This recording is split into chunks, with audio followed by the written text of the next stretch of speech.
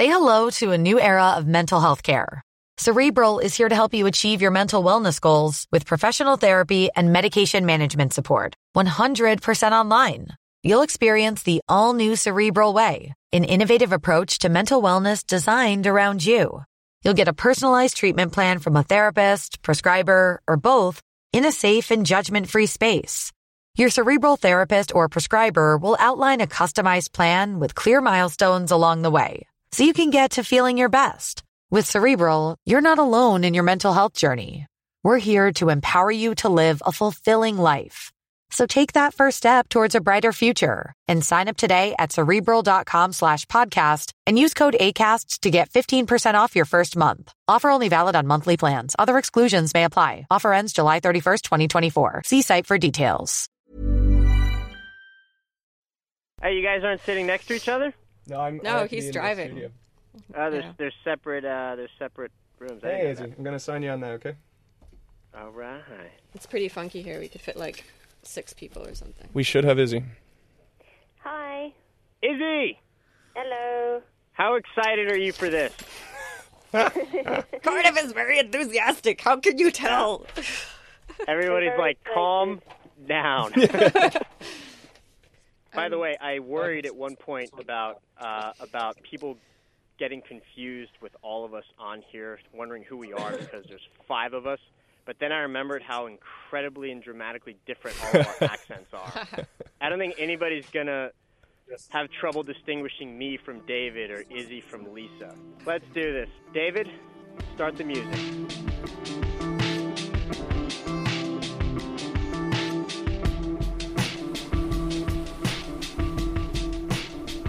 You're listening to Alpha Chat, the infrequently and irregularly updated podcast hosted by the team of FT Alphaville. Today we'll be talking about currency wars, the monetization of debt, mobile payments, the sovereign debt trial of the century, a Dutch bank whose name I can't pronounce, immigration in the U.S., and who knows what else. And if you didn't come to this podcast from the blog and you want a time guide so you can jump straight to the topic you want, we're going to post one at ft.com/Alphaville.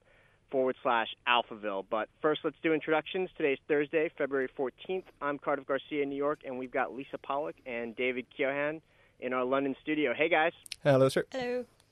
Hi. And via phone in Geneva, Izzy Kaminska. Izzy, happy Valentine's Day. Oh, yeah. Hi. Happy Valentine's Day, Izzy.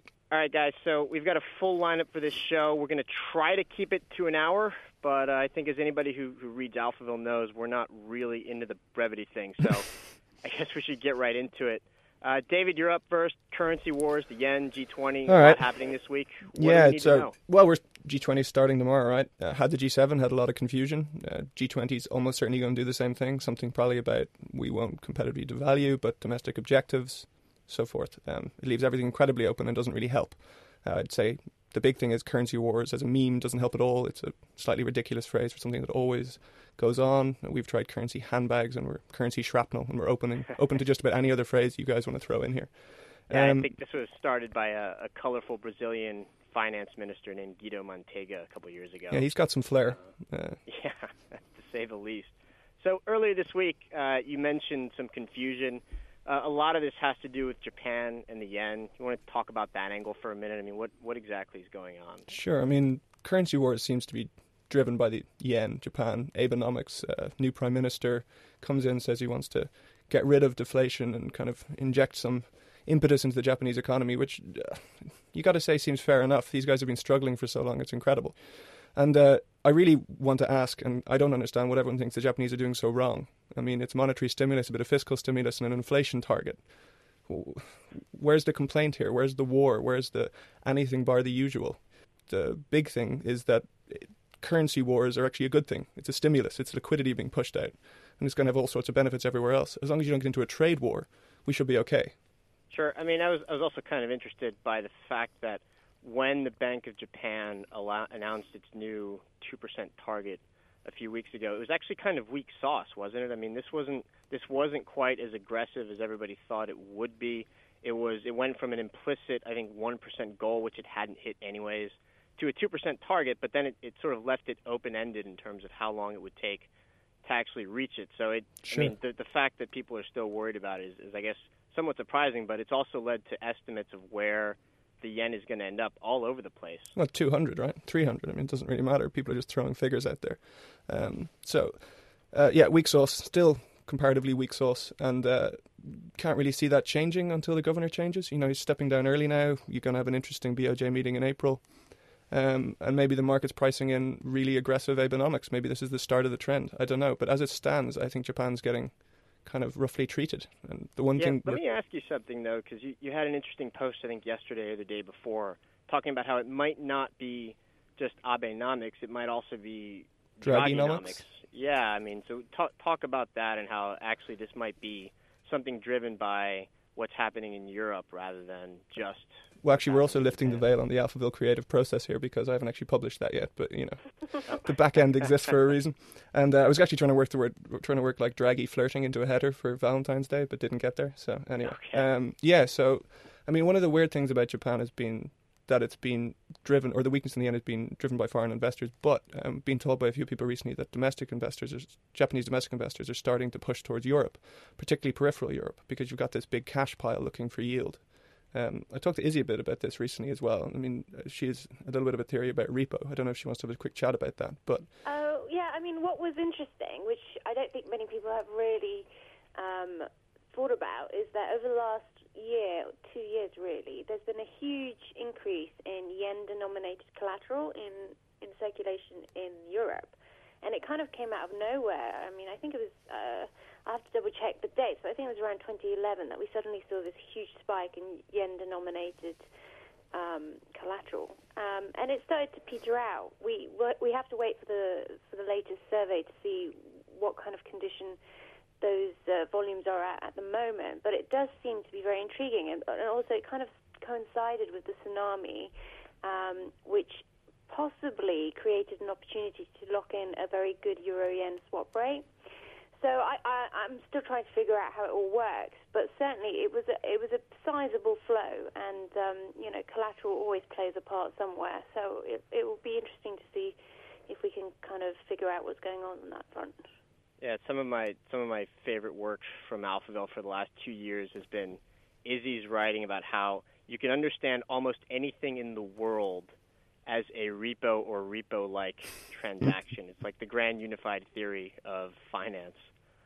But, all right, guys, let's go to our next topic, which is actually a reader request. So commenters Poached Wonk and Triple B Plus have asked us to talk about helicopter money, the monetization of government debt. Izzy, stay where you are, because I want to ask you about this. So, actually, can I jump in on that very quickly? Just very quickly, one of the ideas, one of the things that strikes me about the Japanese situation and the yen, again, is that a lot of the complaints coming out of Europe, say from central bankers, might be more about the preservation of central bank independence and a fear of what's happening to the Japanese central bank than any real fear about currency wars. I think that might just tie into this topic a bit.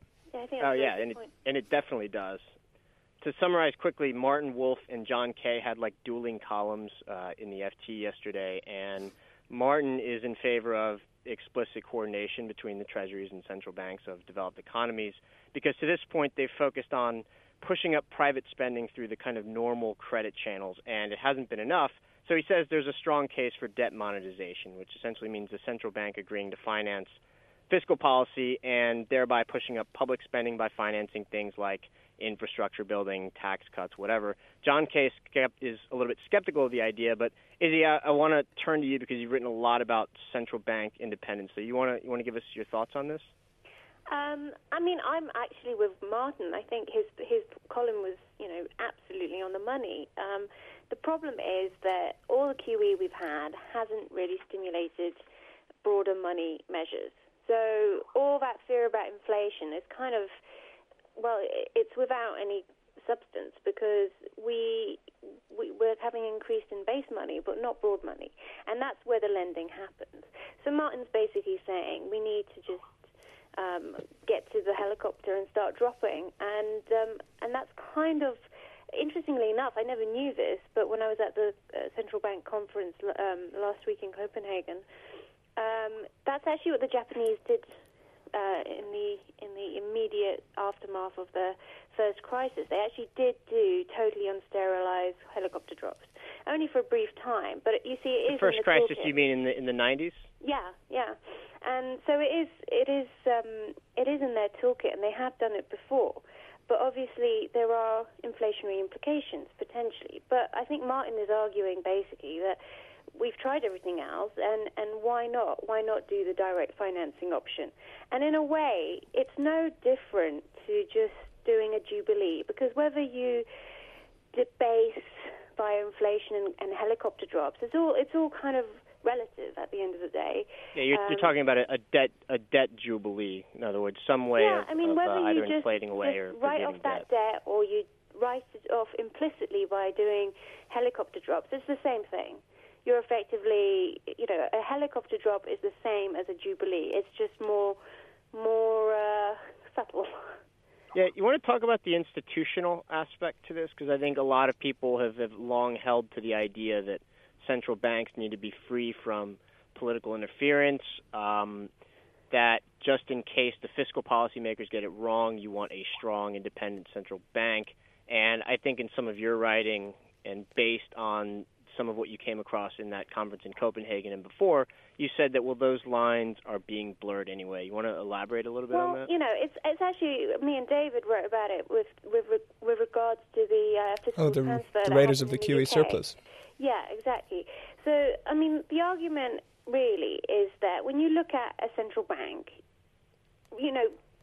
very, very simplistically, it is and always will be an agent of the state. We can pretend that it has independence, and we can give it an arm's length sort of, mandate and all that sort of stuff. But at the end of the day, central bank exists because the government and the people allow it to exist, whether it exists in independent form or as an agent of the government. It is married to the government. It represents the government's interests always. Now, there are times when independence is really suitable.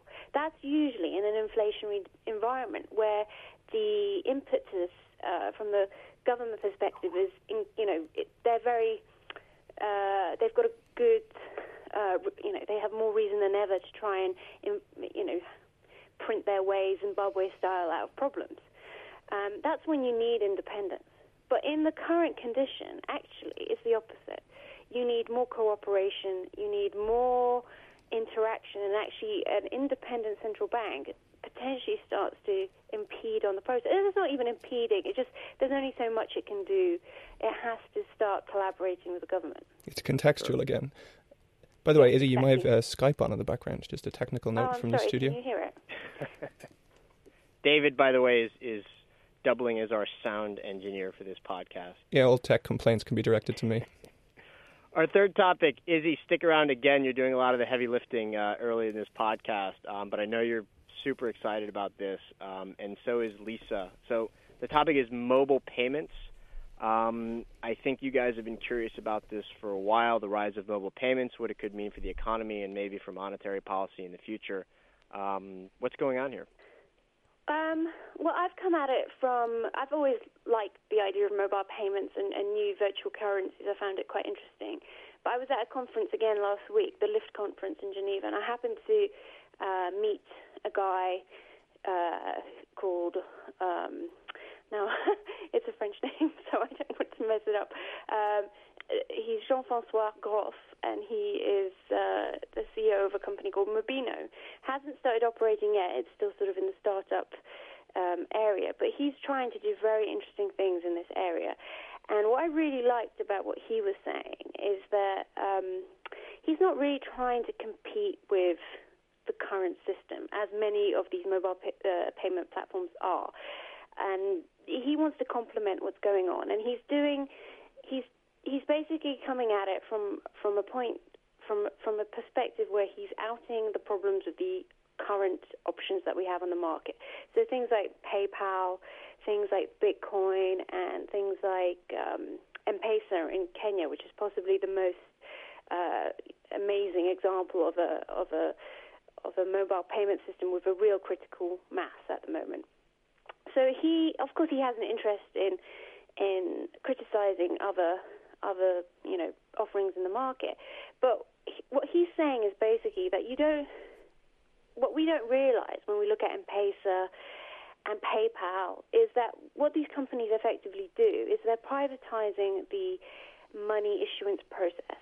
And they are kind of creating something that is supposed to be base money, so M0, as monetary people would look at it. But it's not M0, it's M1, because it's still a deposit. And every time you get PayPal units or virtual money of any sort, you're actually doing a swap, and you're presenting the company in question with your own currency, which they keep as deposits. So that money stays, and if it's in a positive yielding environment, the company in question gets all that money for itself. You have not only a zero yielding kind of cash currency, but one that very often is negative yielding because there are transaction costs associated with using their currencies.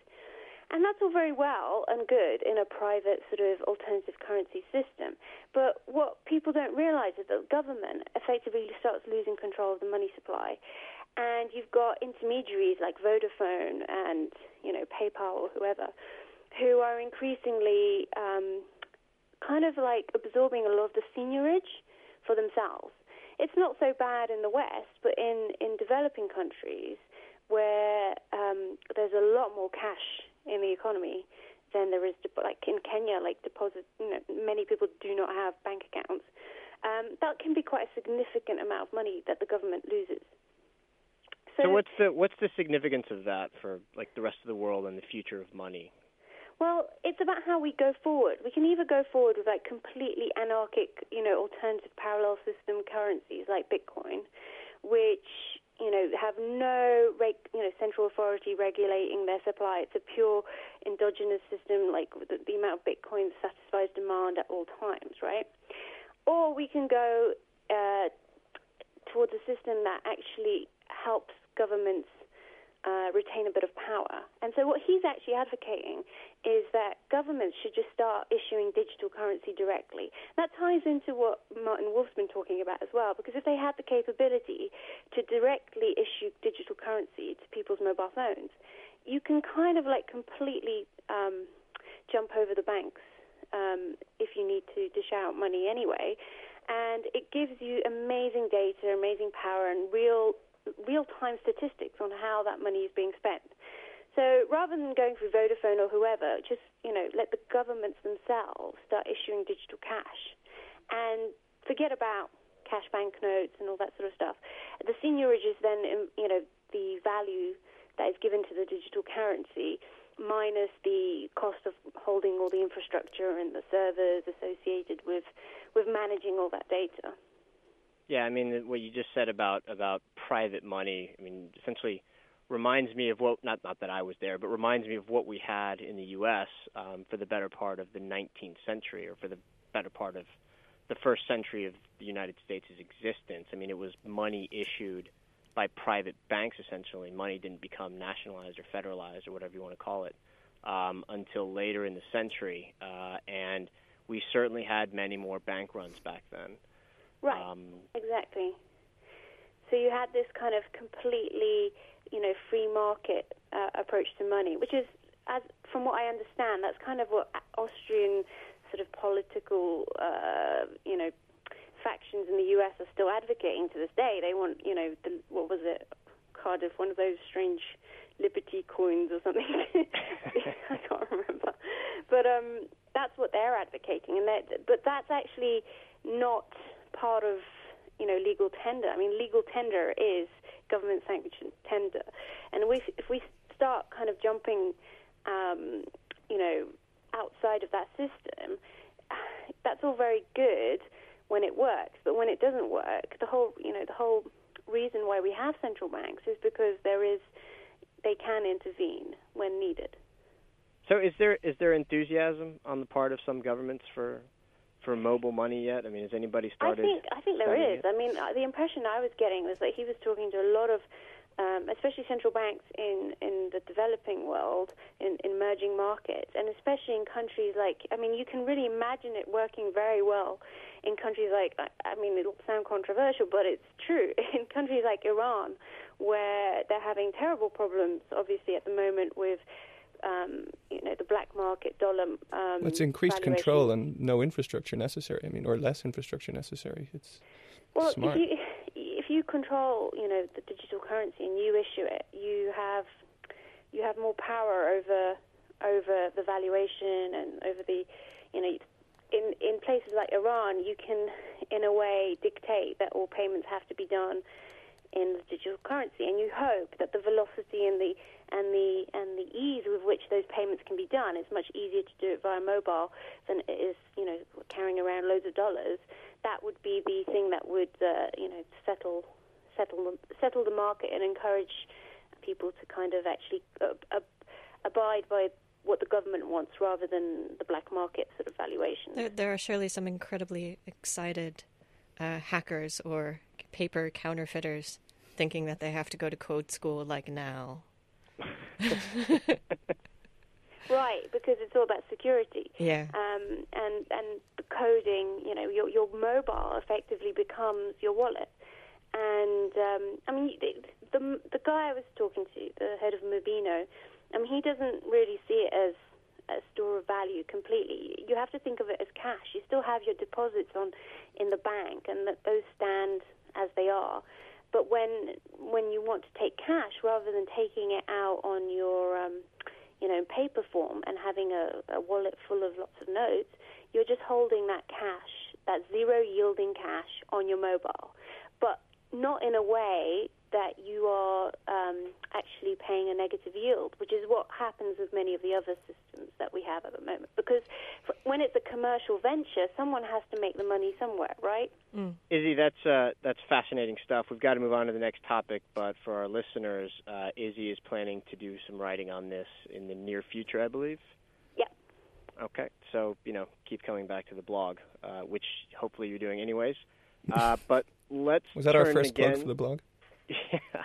Let's turn again to another commenter question. Commenter, do not feed the bear. That's the commenter's name. It's not like a sudden burst of Tourette's or anything. Asks for background and the latest update in the Pari Passu saga. And I think for this one, we're going to have to bring in a ringer. That ringer is going to be Joseph Cotterill, my Alphaville teammate in New York. Now, unfortunately, the radio booth here is roughly the size of a shoebox. That's an insult to shoeboxes everywhere. So I actually have to leave the studio and switch places with Joseph. But Joseph's been writing about the sovereign debt trial of the century for a while. We don't have time for a full recap, but he's going to summarize it and tell you why it matters. So, Joseph, get in here. Quick switch. And 5 seconds. Sound effects work, though. I mean, that was a good creaky door. That was a And good 10 creaky door, I was seconds. gonna Let's say. see how fast they can go. It's a very constrained place, though. 15 seconds. Yeah. Lads, this is bad. Next time we're going to have to speed this up.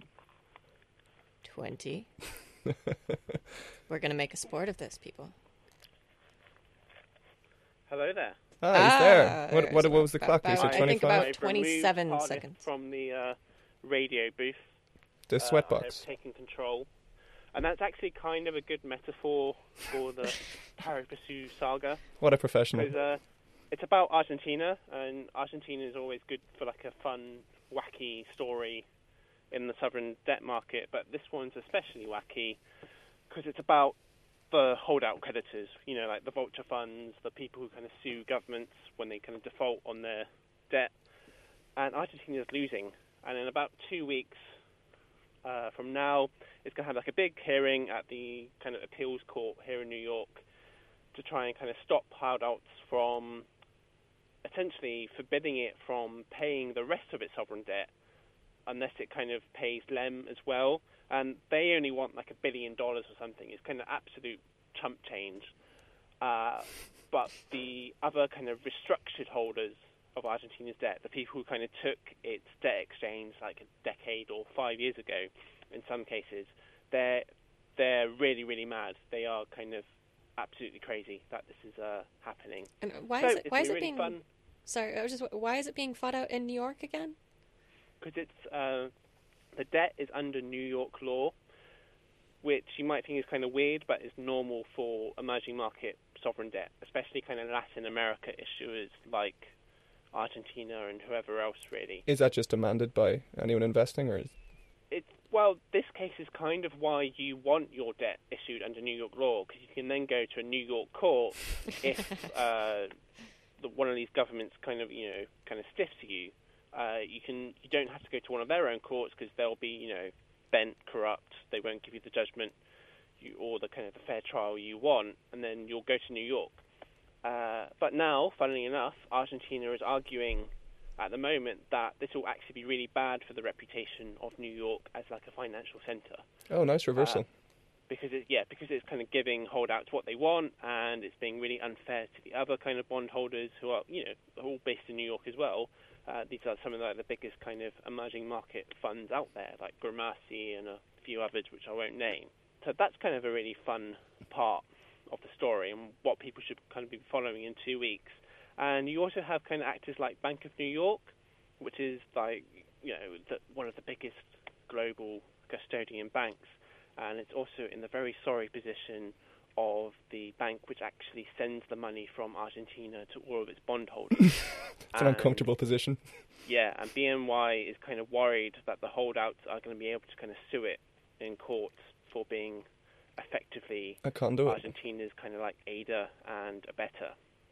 So that's another thing to watch as well, because it's the metaphor I would use. It's kind of like it's like a runaway bouncy castle, kind of careening over like a children's kind of birthday party or something, and it's like an old folks home. Because it's like everyone knows Argentina is nuts. Like the holdouts are kind of some of the most kind of mysterious characters in finance. So it's it's very dramatic, but it's now kind of bleeding over into what used to be quite boring parts of finance, like the custodian banks, like the payment system, which the holdouts may or may not be able to kind of seize or kind of effectively freeze in order to kind of enforce their claim against Argentina. So that's the really fun part of the saga, really.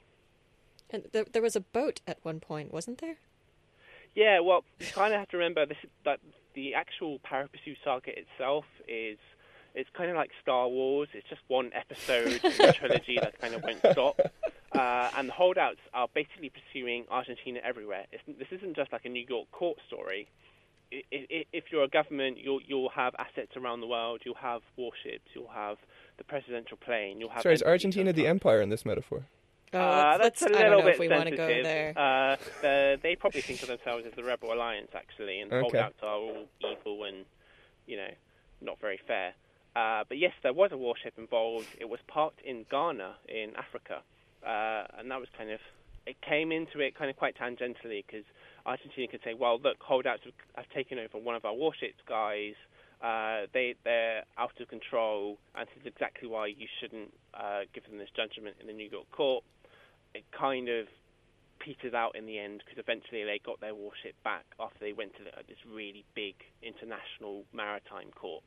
But there's always stuff like that happening in this case, and I reckon this hearing in 2 weeks, I reckon it will probably go against Argentina, but I don't think it'll be the end of the story, really. And so I'm very happy about that, because I'll be writing about it for kind of months and months to come, but you're just going to have to see what happens.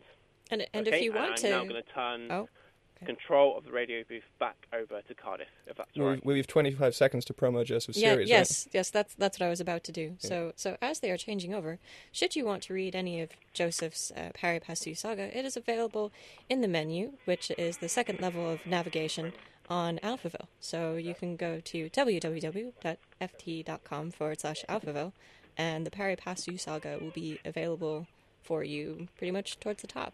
Or directly beneath this post. Yeah. Give or take. But directly beneath the big thing that says the blog. Yeah. I'm back, people. Hey, Cardiff. Hello. I don't know what Joseph said, but I'll bet he blew everybody's brains out. There were bouncy castles, and there was a warship in Ghana. Old folks home somewhere, too. I miss all and the the Rebel good Alliance. Stuff. I can't believe well. it. Yes. Lisa, we're turning to you next. And I don't know if all of our readers know this, but Lisa is not just a credit derivatives expert. She also speaks fluent Dutch. And I'm pretty sure that other than FT Alphaville, you'd have to travel deep into the heart of the Netherlands to find someone else with that combination of talents. So we're going to be talking about SNS Real. I don't know how to pronounce it. Lisa, help me out. But this is the Dutch bank that was nationalized recently. Its subordinated bondholders had their bonds expropriated by the government, and it's had some controversial implications, including for the functioning of CDS markets, the future of bailing in or writing off the subordinated debt of banks, and there was some suspense over whether ISDA would label this a credit event. Anyways, Lisa, you're all over this. You want to take over? Sure. First of all, I'm not fluent. Just a bit of a disclaimer. I'm somewhat conversational. However, what I wanted to do is I wanted to actually go back and explain a bit about how this was a slow motion train wreck, the nationalization of SNS. And so I thought, to demonstrate my knowledge of Dutch, I am going to do most of the story in an authentic Dutch accent. And there are going to be bits in here where I'm quoting actually from the finance minister's letter when he was announcing the nationalization, which was on February 1st. And those I'm going to do in my normal voice. And the thing that I just need to warn you about my Dutch accent is I have no idea why this is, but I find it a lot easier to sound kind of like how, say, a middle-aged Dutch man sounds. I think it's because it's more comical, so it's easier to mimic. So it's going to be a little bit weird. If it gets a little bit too weird, just, stop me and we can just do the whole thing in my normal sort of voice. This is going to be okay. Good. You ready? Okay. This is why I wanted to practice a bit more. But, let's just go for it. Okay. So SNS received 750 million of aid in 2008. Okay. So it hadn't paid that back already, or just 2013. So the government was still really involved with the group, as was the Dutch National Bank, so the Dutch Central Bank, which is the DNB, the regulator. Okay, so SNS had an underperforming real estate portfolio of some 8.55 billion, and that's without any provisions. That constitutes a large amount of its total assets. So total assets were about 82 billion on the balance sheet. Now, in the summer of 2006, SNS Real took up her Bouwfonds property finance from ABN AMRO, I think you say ABN AMRO, and renamed it to SNS Property Finance. Most of the portfolio, about 77%, is actually property in the Netherlands. So you might think this is like something from Spain or maybe it's from, America, but actually it's not. A lot of it is the Netherlands. And a lot of it is also commercial property, but a lot of it is really underperforming. So maybe some of you think that SNS is small. Now, it is not small. It's the fourth largest bank in the Netherlands. It's the third largest life insurer. It's the fifth largest non-life insurance company in the country. Now, also, it has 6,700 employees.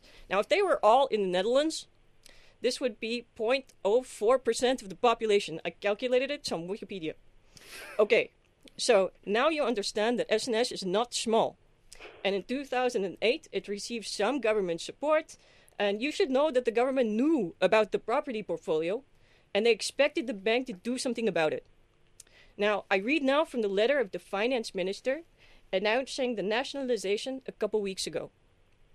The Dutch Central Bank, in order to speed up the phasing out effort initiated by SNS Bank, requested the firm to draw up exit plans for the international real estate portfolio, showing how, when, and at what loss this portfolio could be phased out. In mid-2011, DNB repeated its request, that's the Dutch Central Bank, this time regarding the phasing out of the entire real estate portfolio. In 2011, DNB also asked SNS Real to formulate an action plan regarding the planned repayment of government aid and the vulnerabilities identified.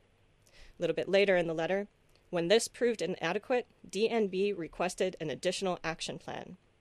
And then finally, in December 2011, when it became plausible that the problems could not be fully resolved through private means, DNB and the Ministry of Finance set up a joint project group to analyze the possible scenarios and options, private, public, and public, with regard to SNS Real, and to set up an emergency safety net should problems escalate and acute intervention would be required. Okay, now we go back to Dutch. So, what happened was a slow-motion train wreck. The politicians obviously wanted to not involve taxpayer money, but actually, the Dutch Central Bank was very concerned. We know this because of documents that RTL News, which is in the Netherlands, got a hold of, and they revealed. It's confidential. It's very interesting, but it's mostly in Dutch, so actually you cannot mostly read it unless you are also speaking Dutch. Okay, so the DNB was very concerned that the longer the government waited to bail the bank out, the more expensive it would be. For a while, it looks like they could have a solution where the other Dutch banks help, and then it looked like maybe private equity funds could be involved, but in the end, it comes to nothing. Now, there were two looming events and concerns by early 2013, so this year. One was that the Dutch National Bank had concerns about the viability of the bank in terms of the capital that they held, because they do this capital calculation exercise. And another one is the pressure concerning the 2012 annual accounts. Okay, so the auditors of the accounts have to give the opinion that the company is a going concern. Otherwise, there are additional requirements for disclosure. And so the deadline for that, when they publish the annual accounts, is actually February 14th, which is today. So if today they had announced that they have these very big losses and it is not actually a viable entity, then there would have been this big big risk to financial stability in the Netherlands. And so the central bank set a deadline, which was actually from the end of January.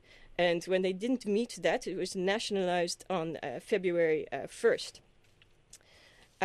So if they had gone insolvent, actually, then this triggers the Dutch Deposit Guarantee Scheme, and the cost would have to be met by the other big banks. But maybe this burden causes them to get ratings downgrades, and so they have increased funding costs and so on. And so all of this would ultimately increase the potential burden on the Dutch taxpayer.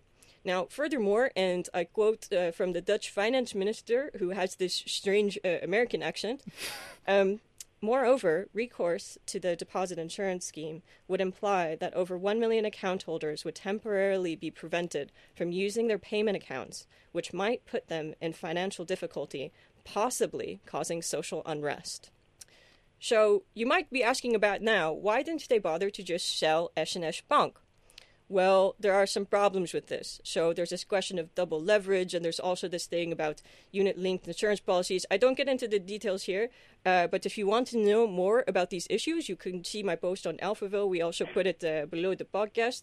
But basically, these things made it very hard to find a buyer. So the post, in case you are wondering what it's called, is the Netherlands adds slow-motion bankrecs to list of things it's known for, right after clogs and windmills, which is obviously a ridiculous title. But there you go. That's Alphaville. You probably want to talk credit derivatives now. Now, I ask you, do you want to talk about this with a Dutch accent or American accent? How are you guys doing? I'm thinking I'm worried about you. A bit Tony Soprano. I'm having vague recollections to like an Austin Powers character. Oh, okay. I apologize right now to all the Dutch people. I am so sorry. But what you guys can't see is Lisa's doing a Dutch face as well, which is fantastic. Okay. I had no idea. Okay, maybe I should do this normal. I don't want to. I'm scared I stress people out. So we'll talk a little bit about credit derivatives then. So just a tiny bit. I'm gonna back up a bit to explain a little bit about CDS in case you're not following this stuff, which frankly is a good lifestyle decision.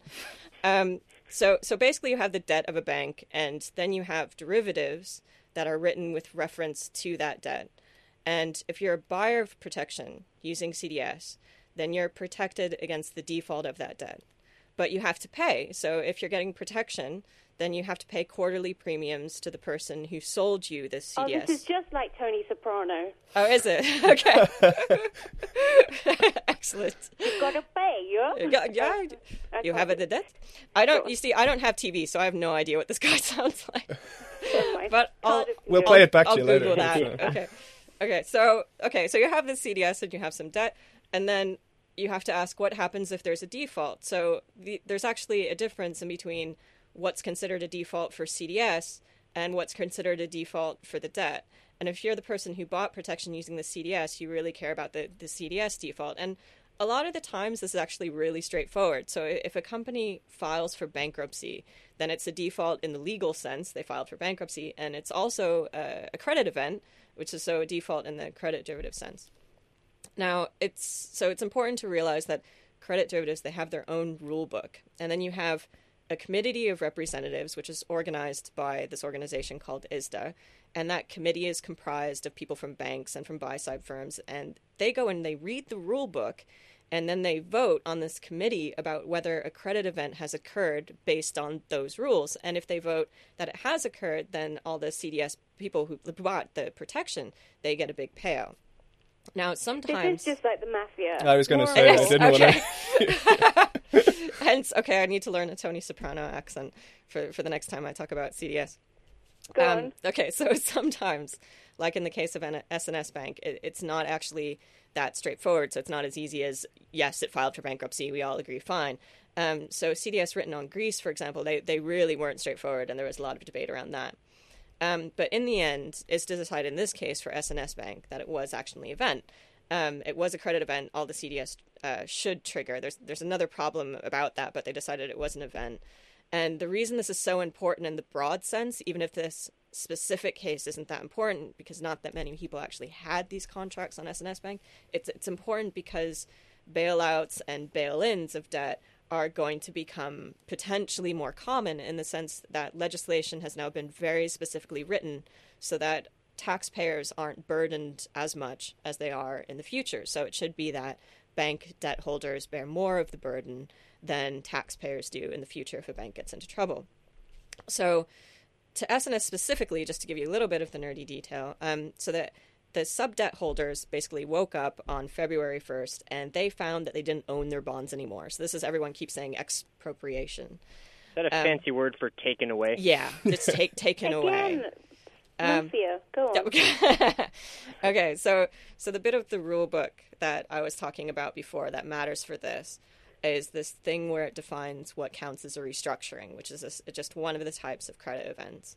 And so according to the definitions, restructuring means that with respect to one or more obligations and in relation to an aggregate amount of not less than the default requirement, any one or more of the following events occurs in a form that binds all holders of the obligation, and then a reduction in the amount of principal or premium payable at maturity or at scheduled redemption dates.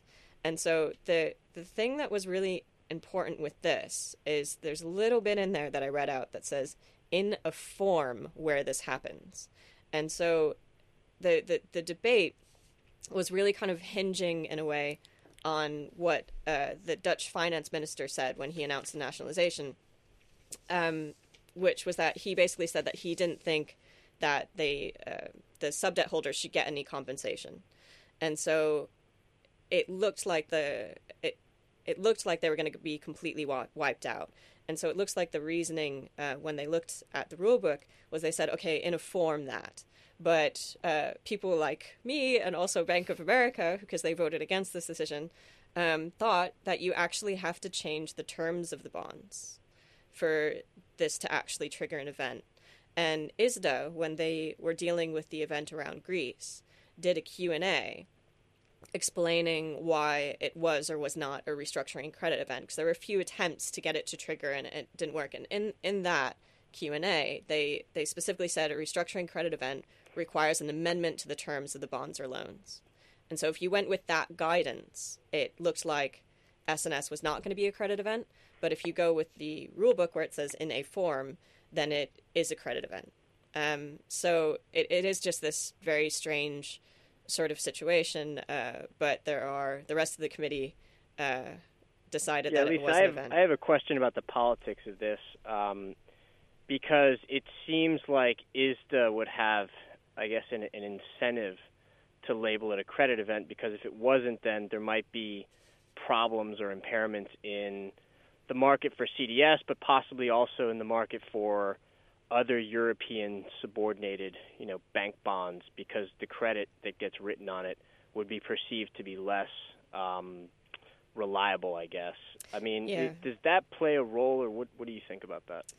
Well, so it's an interesting one, because the committee, they really should be following the rule book. They make a lot of noises about sticking to what's in the rules, but there's nothing binding them to obey by those rules. And so there is a possibility that one could maybe get the idea that they wanted this to be a credit event for exactly the reasons that you mentioned, for purposes of stability. And so, maybe they decided to lean this way or that because it shows a certain amount of unity and it's better for the stability of the market.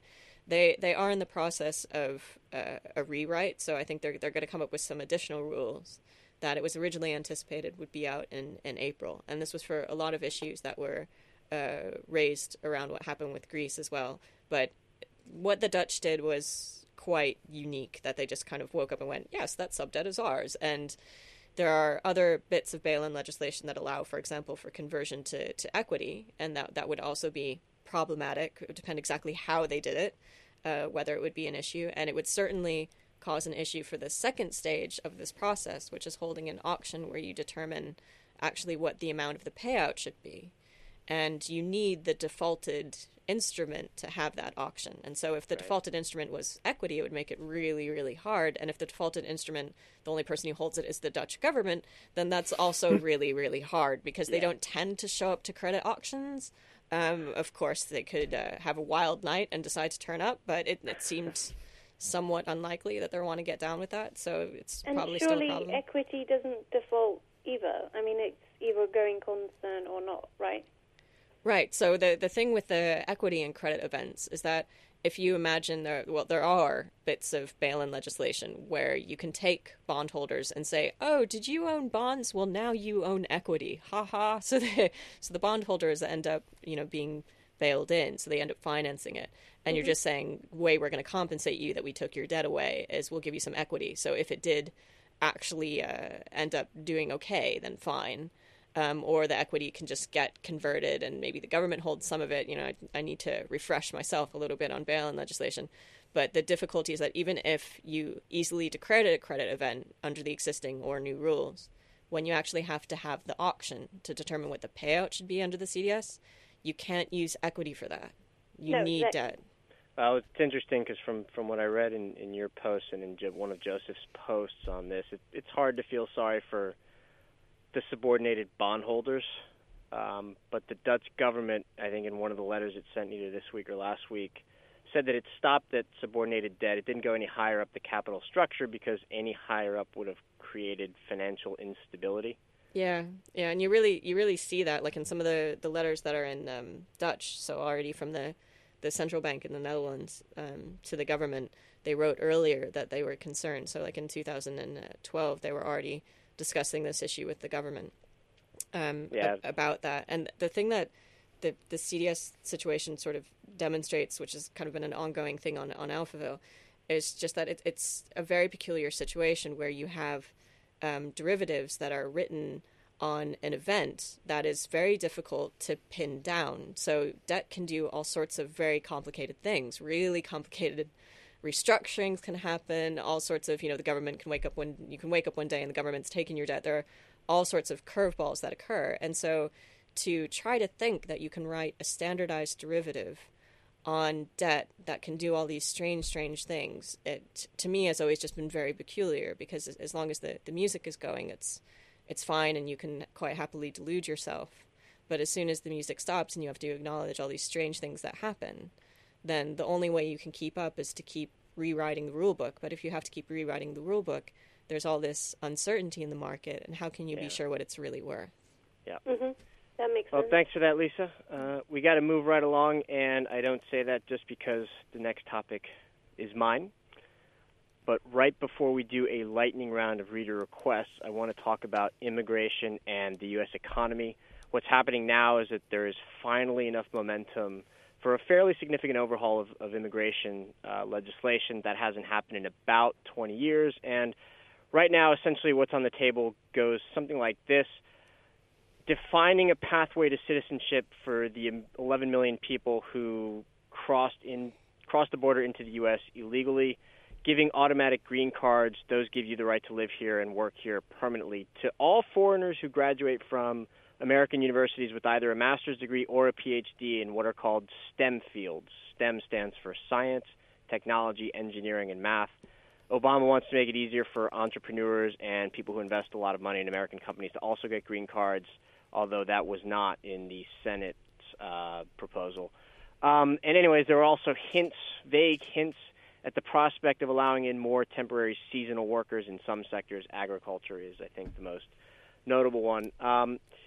Anyways, all this is attached to the kind of usual political spiel about enforcing workplace rules around hiring foreigners when Americans are available and around securing the border. My own view on all this is that it's better than the status quo. It's better than what we have now. The pathway to citizenship generally is a good idea, and so is having more high-skilled STEM workers, though I guess what I'd say is that I'm not a big fan of targeting any particular sector over another. I'd rather just have a very broad policy of liberalizing immigration, of allowing in more immigrants. And I also wish that employers would have some of their power taken away over their immigrant workers, because in a lot of cases, and in particular the H-1B, which is for high-skilled workers, it's tied to that immigrant's employment.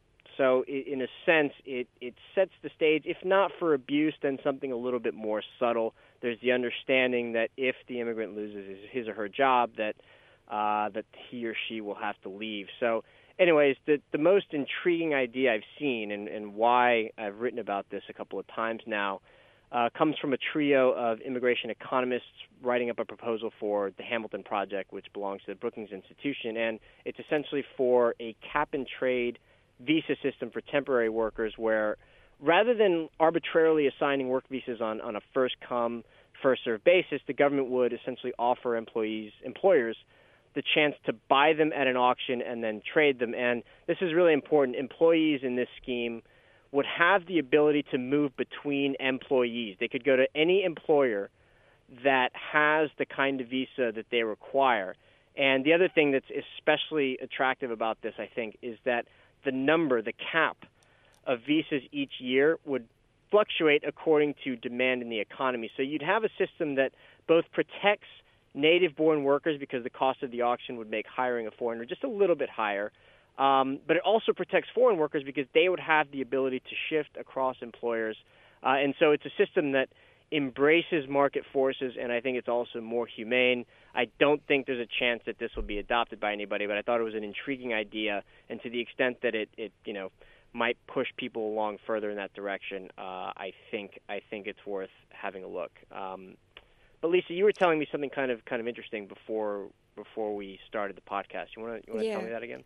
So when I read Carta's post, as I told you, it's quite emotional for me, just because I'm in the UK under this thing called a Tier 1, highly skilled migrant worker. I guess there was a subcategory for blogger, but I initially applied a number of years ago, so I think it was 4 years ago now, and I was in the US at the time, so I had been in the UK before, but that was just for my studies, and then I was in New York, and I wanted to come back. And so there's this, at the time, there was this points-based system, and if you scored high enough on this points-based system, and you get points a lot for being young, so it's not just about high education or your earnings or something, it's also about, just being younger. And so you get a Tier 1 visa, and then if you have a Tier 1 visa in the UK, then you can also do this thing where you move between employers, so I'm not connected to the FT, although I love Alphaville, so that's sufficient to tie me to my employer, an emotional tie. But a lot of my friends and a lot of other people I know are on Tier 2 visas, so that's where you are tied not only to your employer but also to your specific job. And Tier 1 doesn't exist anymore, so they got rid of it like 3 years ago, as part of a policy of the current government. And so now it doesn't exist. Like, I can keep extending mine because I got it like in time. But first they made it tougher to get a Tier 1 already when I was still in New York, and then they just got rid of it. So the UK has gotten more an important aggressive. issue.